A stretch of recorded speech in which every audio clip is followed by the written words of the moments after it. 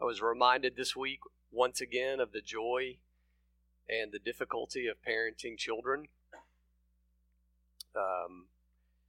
As I was studying through this passage, doing that in the midst of obviously bivocational ministry and caring for family, and I'm just reminded each week the grace of God that sustains all of us to do what we do, and whatever context that is for you. I know for me, I'm thankful for His grace and mercy to be a father and to be a parent. And maybe you can relate with me as you think about trying to teach your little ones how to submit to authority and the difficulty that is. I remember years ago having to struggle with disciplining my children as they were young, and knowing when to appropriately do that and how to appropriately do those things.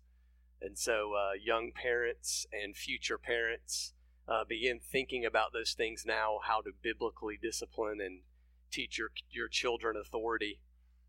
And I remember early on my daughters struggling with the idea that God had commanded me to spank them. and just kind of having discussions about, God made me the authority in your life to teach you good things, to teach you His word, and the ways in which I'm correcting you are for your good. And so, as ludicrous as it may sound, sweetheart, I'm about to spank you for your good. And of course, that sounds preposterous to a child. But in thinking about those things, we know that God has appointed parents, particularly moms and dads, and sometimes in the lives of our children, even grandparents, this responsibility to be this authoritarian or authority in their life, to point them to the greater authority who is God Himself. And oftentimes we as parents fail at that. I remember years ago being broken over disciplining Lily out of anger, and just being reminded even this week of how we are imperfect authorities, and while we lean and cling so tightly to the Lord and His grace and mercy to guide us in those ways of disciplining and teaching in the authority He's given us, because we're imperfect and we fail at it many times. So this sermon today isn't about parenting, but let me encourage you, parents and grandparents, to press on in teaching your children and guiding them and disciplining them according to God's word, because even though you may fail, God's grace is sufficient, and He is working through your efforts for His glory. And so, as a kind of a side introduction, let me encourage you, because it is for the good of your children. And I can't help but think of those authorities as parents in the lives of children as a parallel to our topic today that we're going to focus on, which is, what does the Bible teach us about submission to the government? How does that have anything to do with one another? Well, because it's God appointed, because it has its many flaws, and yet God uses it for our good, as difficult as it is to see those things. And so much like moms and dads, God has instituted this civil government over us, and Jesus has much to say about it. And He says a lot about it in our passage today in Matthew 22, and how we might, as believers, respond in a world that God has placed this authority of men among us or over us, and yet how do we respond appropriately to the way that they lead us? Jesus has asked a very similar question about that in our passage in Matthew 22. He is being confronted by His enemies, and in doing so, they are trying to entrap Him, and they ask Him basically, how should we respond? How should the Jewish people, Jesus, respond to the government and the things that are required of them? And so we're going to look at that idea today. We're going to look at that truth today. And from Jesus' teaching, see that God's people are called to live under the governing authorities that he has placed over us in a Christ-like manner or in holiness for his glory. Okay, so Matthew chapter 22. We're going to look at a few verses starting in verse 15. Let me read this for us. Then the Pharisees went and plotted how to entangle him in his words. And they sent their disciples to him along with the Herodians, saying, Teacher, we know that you are true, and you teach the way of God truthfully, and you do not care about anyone's opinion, for you are not swayed by appearances. Tell us then what you think. Is it lawful to pay taxes to Caesar or not? But Jesus, aware of their malice, said, Why do you put me to the test, you hypocrites? Show me the coin for the tax. And they brought him a denarius. And Jesus said to them, Whose likeness and inscription is this? They said, Caesar's. Then he said to them, Therefore render to Caesar the things that are Caesar's, and to God the things that are God's. And when they heard it, they marveled, and they left and went away. Now, we've just finished Jesus teaching parables in the temple, and we are still there, as I told you a few weeks ago, as Jesus is being now confronted by these religious leaders. And we're going to see for the next few weeks, I'll be gone next week, but hopefully we'll pick up this when I return, these few confrontations with religious leaders, the Pharisees, the Sadducees. They are now engaging in full-on war with Jesus in the public's eye, so that they can demean him, then they can accuse him in order to find reason publicly before the people to put him on the cross. So this is a public spectacle. This isn't happening in closed doors. This is a full onslaught attack from his enemies before the people. And they attack him with the deception that we would expect from the enemy of God. These adversaries, we're told, are two groups of people, the Pharisees, particularly the disciples of the Pharisees, and the Herodians.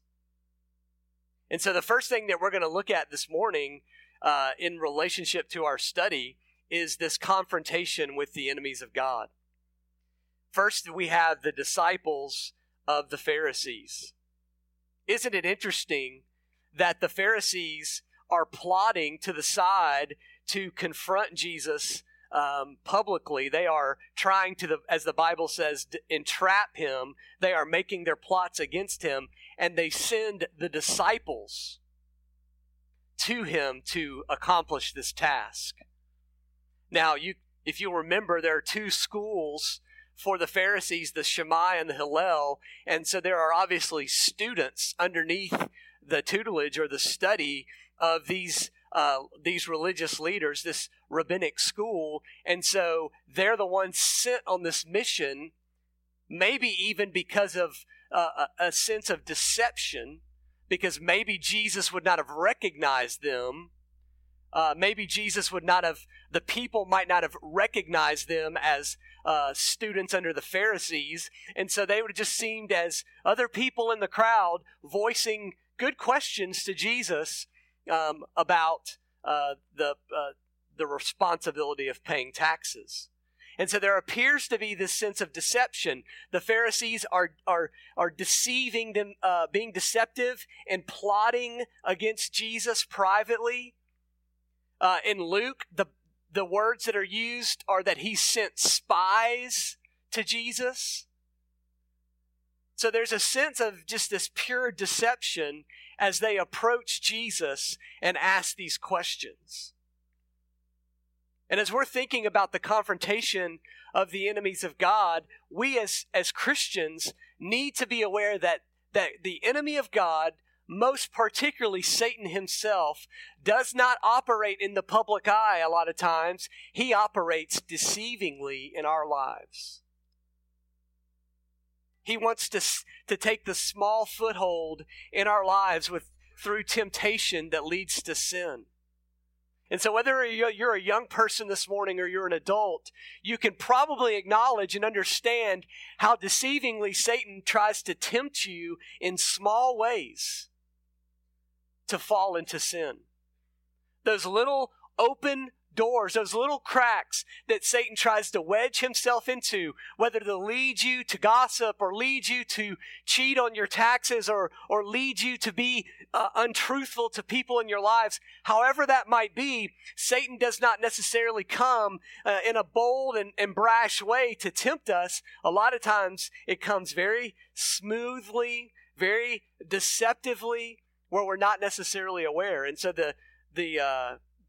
I would say the exhortation from Scripture is to be aware, right? To always be on guard, to have your head on a swivel, always being ready for the deception by which Satan is trying to tempt us as the enemy of God. To be aware of his motives. Also, I think it's interesting that we see a sense of counsel here.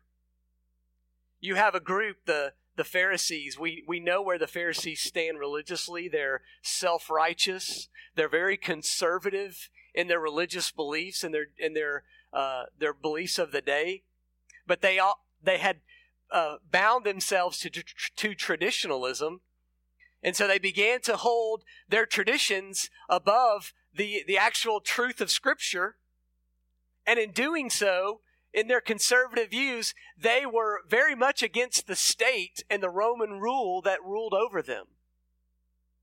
I mean, the very idea that they were slaves meant that they belonged to Rome and not to God, and so they were very much against the state. Now, they weren't like the Zealots who would fight and be violent against the state, but they very much opposed the things that Rome imposed upon them, most particularly taxes. But what's interesting is the other group mentioned in our study today is somewhat of an obscure group, but it's most likely the group called the Herodians, which were loyal to the state. These were Jews that were loyal to Herod, which at this time was Herod Antipas, and thus they were loyal to the state, and they were entrapping Jesus as well. So what you have is two opposing groups collaborating together against the Lord Jesus. Two groups that normally would not have anything to do with one another. Two groups that normally would not befriend one another and partner together with one another. And yet, isn't it interesting that Satan does whatever is necessary to bring the attack upon Jesus, even if enemies come to collaborate against him?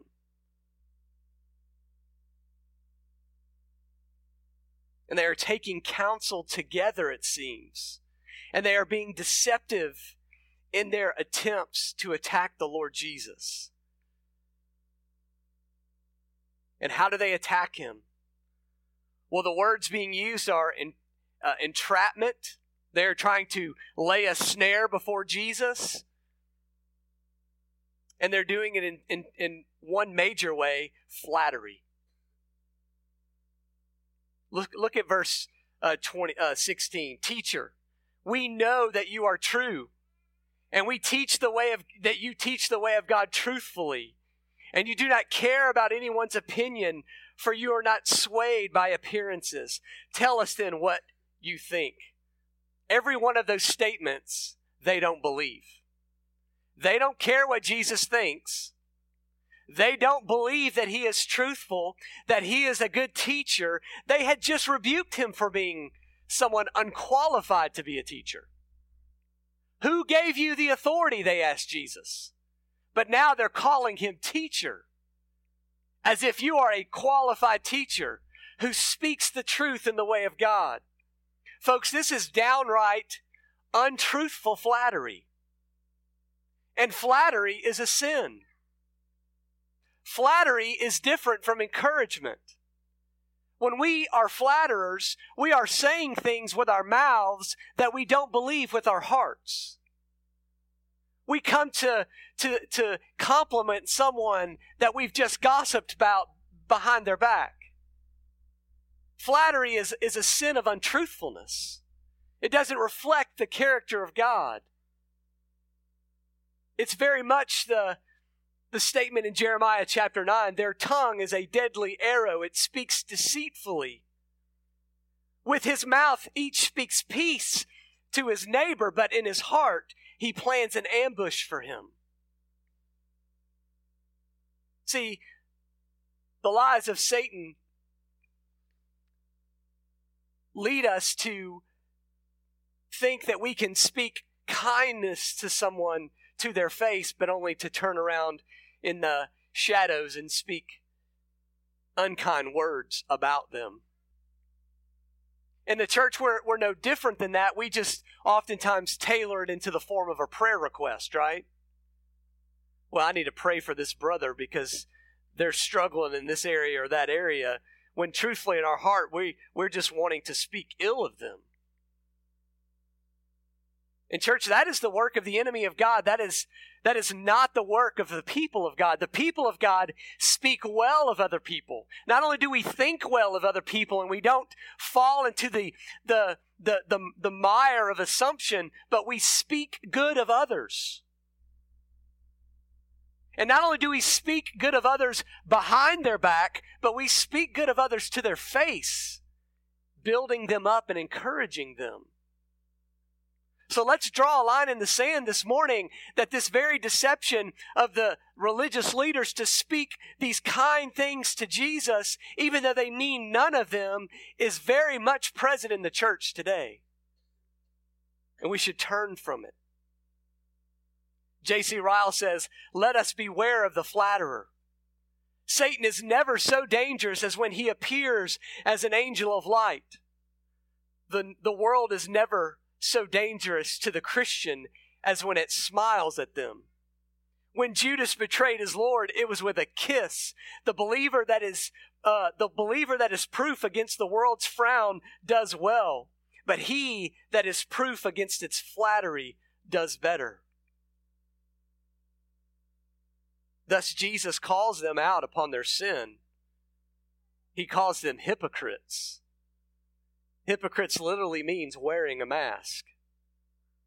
He exposes them for what they really are.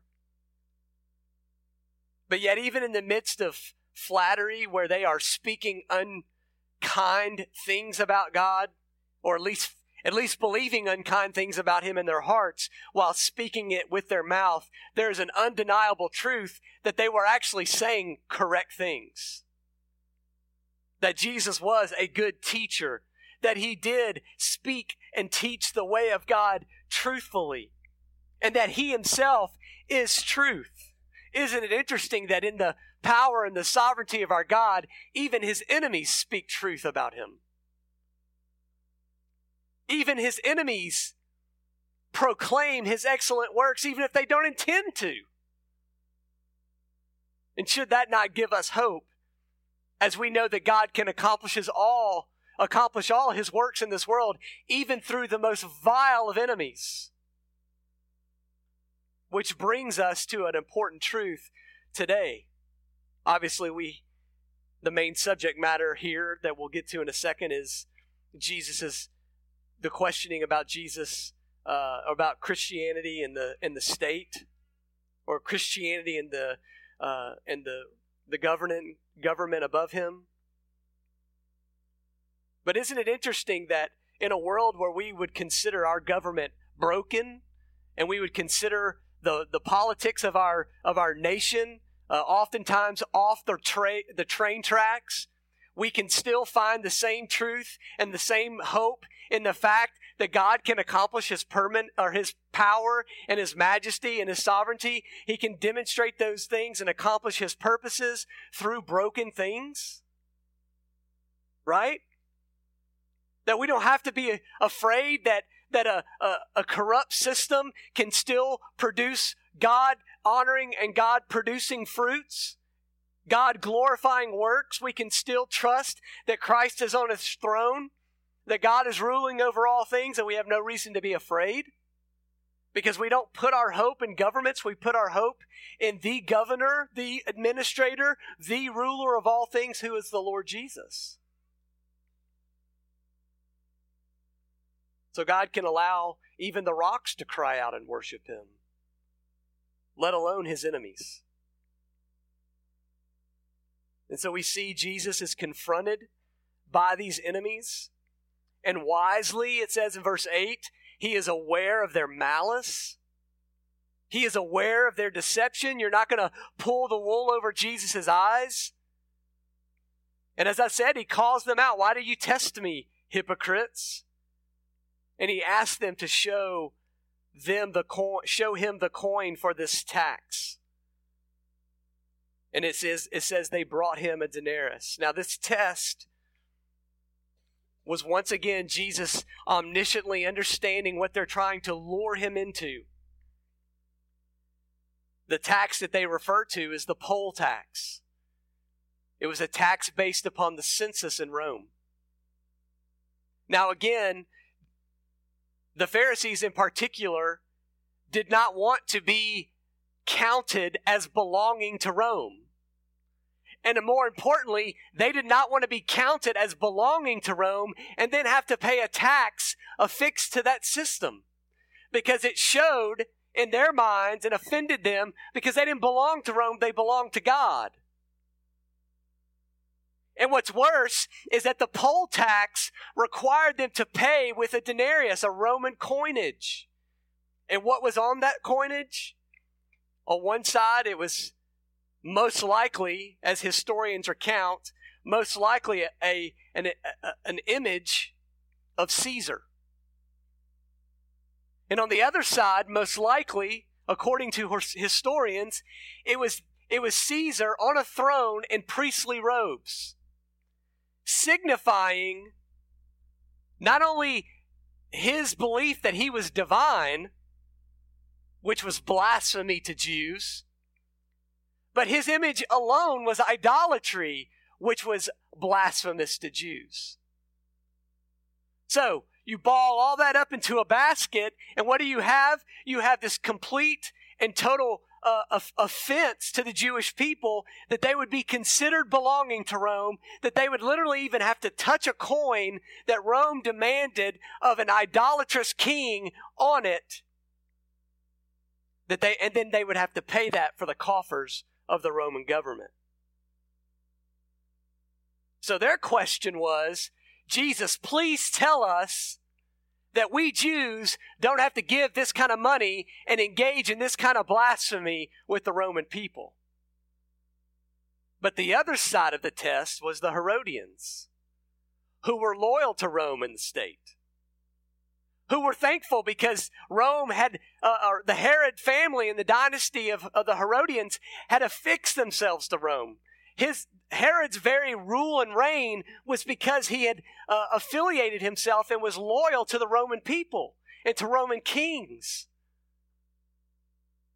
And so the Herodians were asking in the same way, so that if he sided with the Herodians, the Jews would be unhappy, and if he sides with the Jews, the Herodians would be unhappy. And either way, they would be able to accuse Jesus of being blasphemous or being disloyal.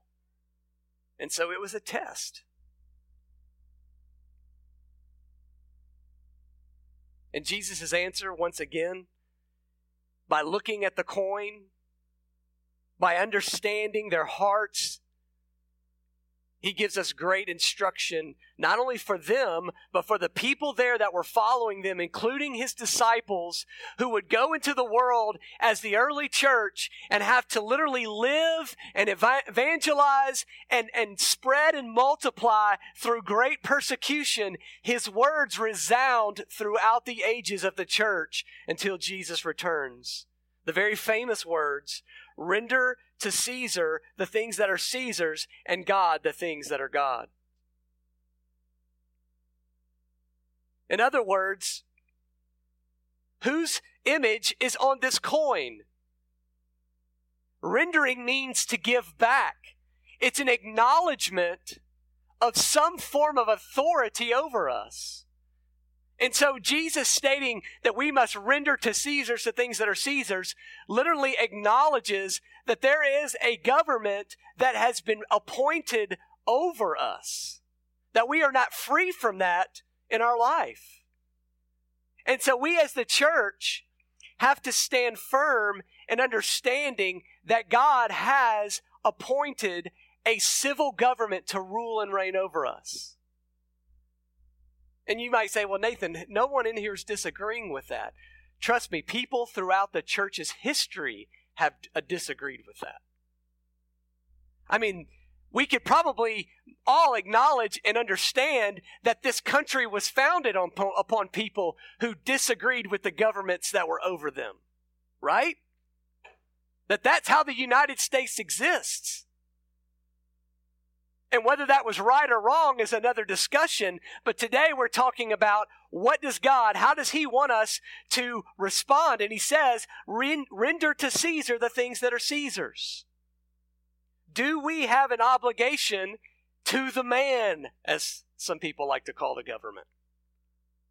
What is our obligation? Well, luckily this is not all that we have here. So let me ask you to turn to one of the few passages that expounds upon this idea in Romans chapter 13.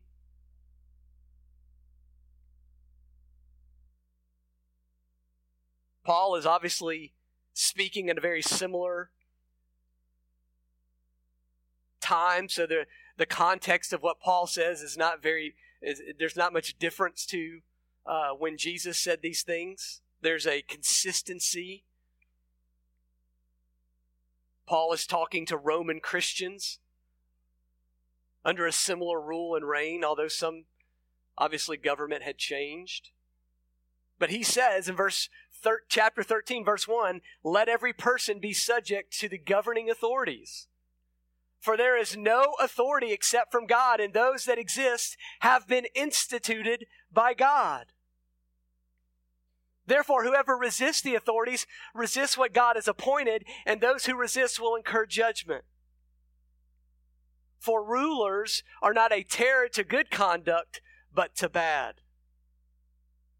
We can equate that to the parenting illustration I gave earlier, right? Child, I'm not a terror to your good conduct. I'm a terror to your bad conduct. But no, bad, he says, would you have no fear of the one who is in authority?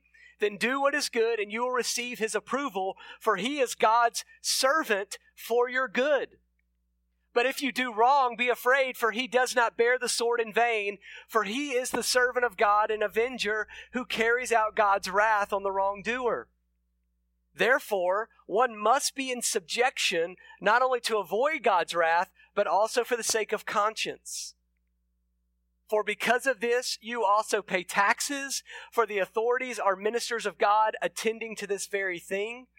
Pay to all what is owed to them, taxes to whom taxes are owed, revenue to whom revenue is owed, respect to whom respect is owed, honor to whom honor is owed.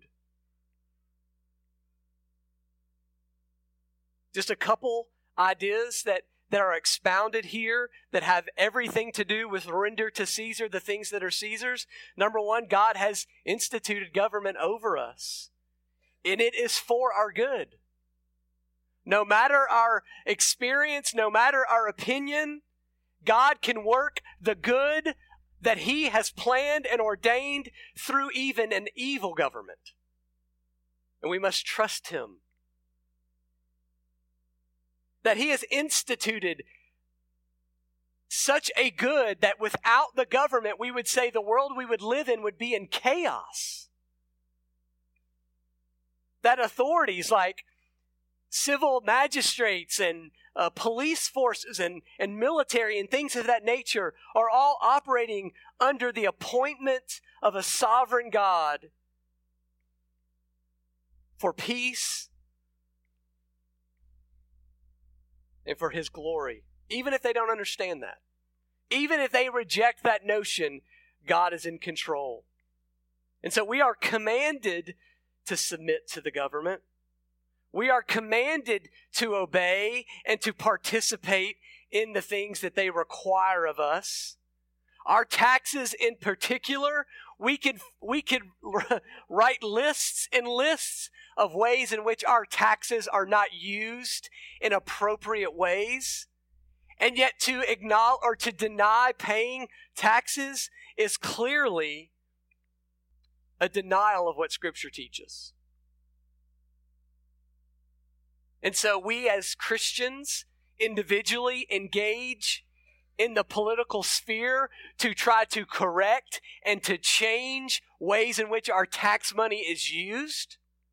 Most recently, the great cause against defunding Planned Parenthood, where we as the church and Christians have seen great kind of almost a coming around from the Reagan era of the defunding of Planned Parenthood. Most recently, the Title X funding that was removed by President Trump was a small victory in a long battle that we will fight in keeping tax money away from abortions that are carried out all across our world by Planned Parenthood. And so the responses are a lot of times by Christians are if I'm going to pay taxes and they're going to use it to kill children in the womb, then I'm not going to pay my taxes. And I don't think that that's the right way to handle it. I don't think that's what Scripture teaches. Instead, we fight. We don't allow ourselves to submit to things that go against our conscience, that go against God's Word. And it's a difficult process to go through. And so the overlying principles is that cooperation with government, submitting to them and their authority, is mandated by God, as long as, disclaimer, they do not require us to violate what God has commanded us to do and what God has commanded us to believe. And so in the early church, when Peter and John are told to not preach the gospel anymore, they continue to go out and preach the gospel because they are not going to be legislated to ceasing from evangelizing the lost because the government says so. They're not going to cease from that. And so the day that a civil authority comes into this building and tells us that we cannot preach against sin, the sin of homosexuality or the sin of abortion and taking the life of innocent children, then we will continue to do that and we'll face the consequences. We'll do that. And you guys can all visit me in prison, and we'll sit around on the outside of the cell, and I'll continue to preach the gospel.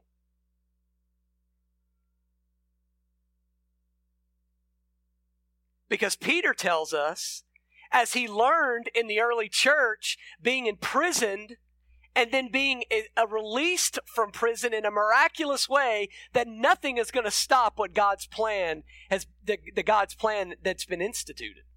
Nothing's going to stop it. So an earthquake's going to happen, and the doors are going to fling open from the cell, and Peter's going to share the gospel with the prison authorities and the soldiers there, and they're going to come to Christ, and the Gentiles are going to hear the gospel, and it's going to be a great celebration in heaven. God's not going to stop, or He's not going to be stopped. And we can cooperate and trust Him. Because ultimately, as we render Caesar to God, or render the things of Caesar to Caesar, we ultimately render the things of God, the things that belong to Him, to Him. And I think that's the kind of the underlying idea here, is that coin had the Caesar, his image stamped on that, which is idolatry. But ultimately we know that the image of God is stamped upon all human beings.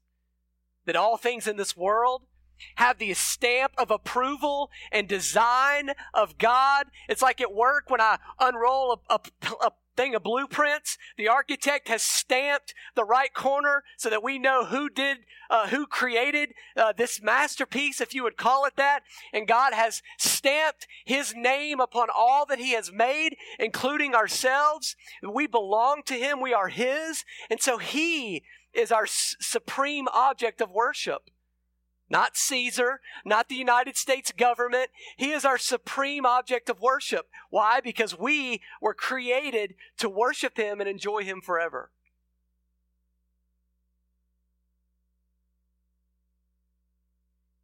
And Peter tells us, through the lessons that he learned in prison, he tells us in 1 Peter that as we live in a world where we are aliens and pilgrims, the way in which we respond to governors and rulers and kings, the way in which we live as citizens of this country is a reflection upon our beliefs of a sovereign God, are a reflection upon the beliefs of a loving God, are a reflection of the beliefs of a God of truth. So when you don't pay your taxes, all you're saying is, I don't believe in the God of truth because I'm being dishonest.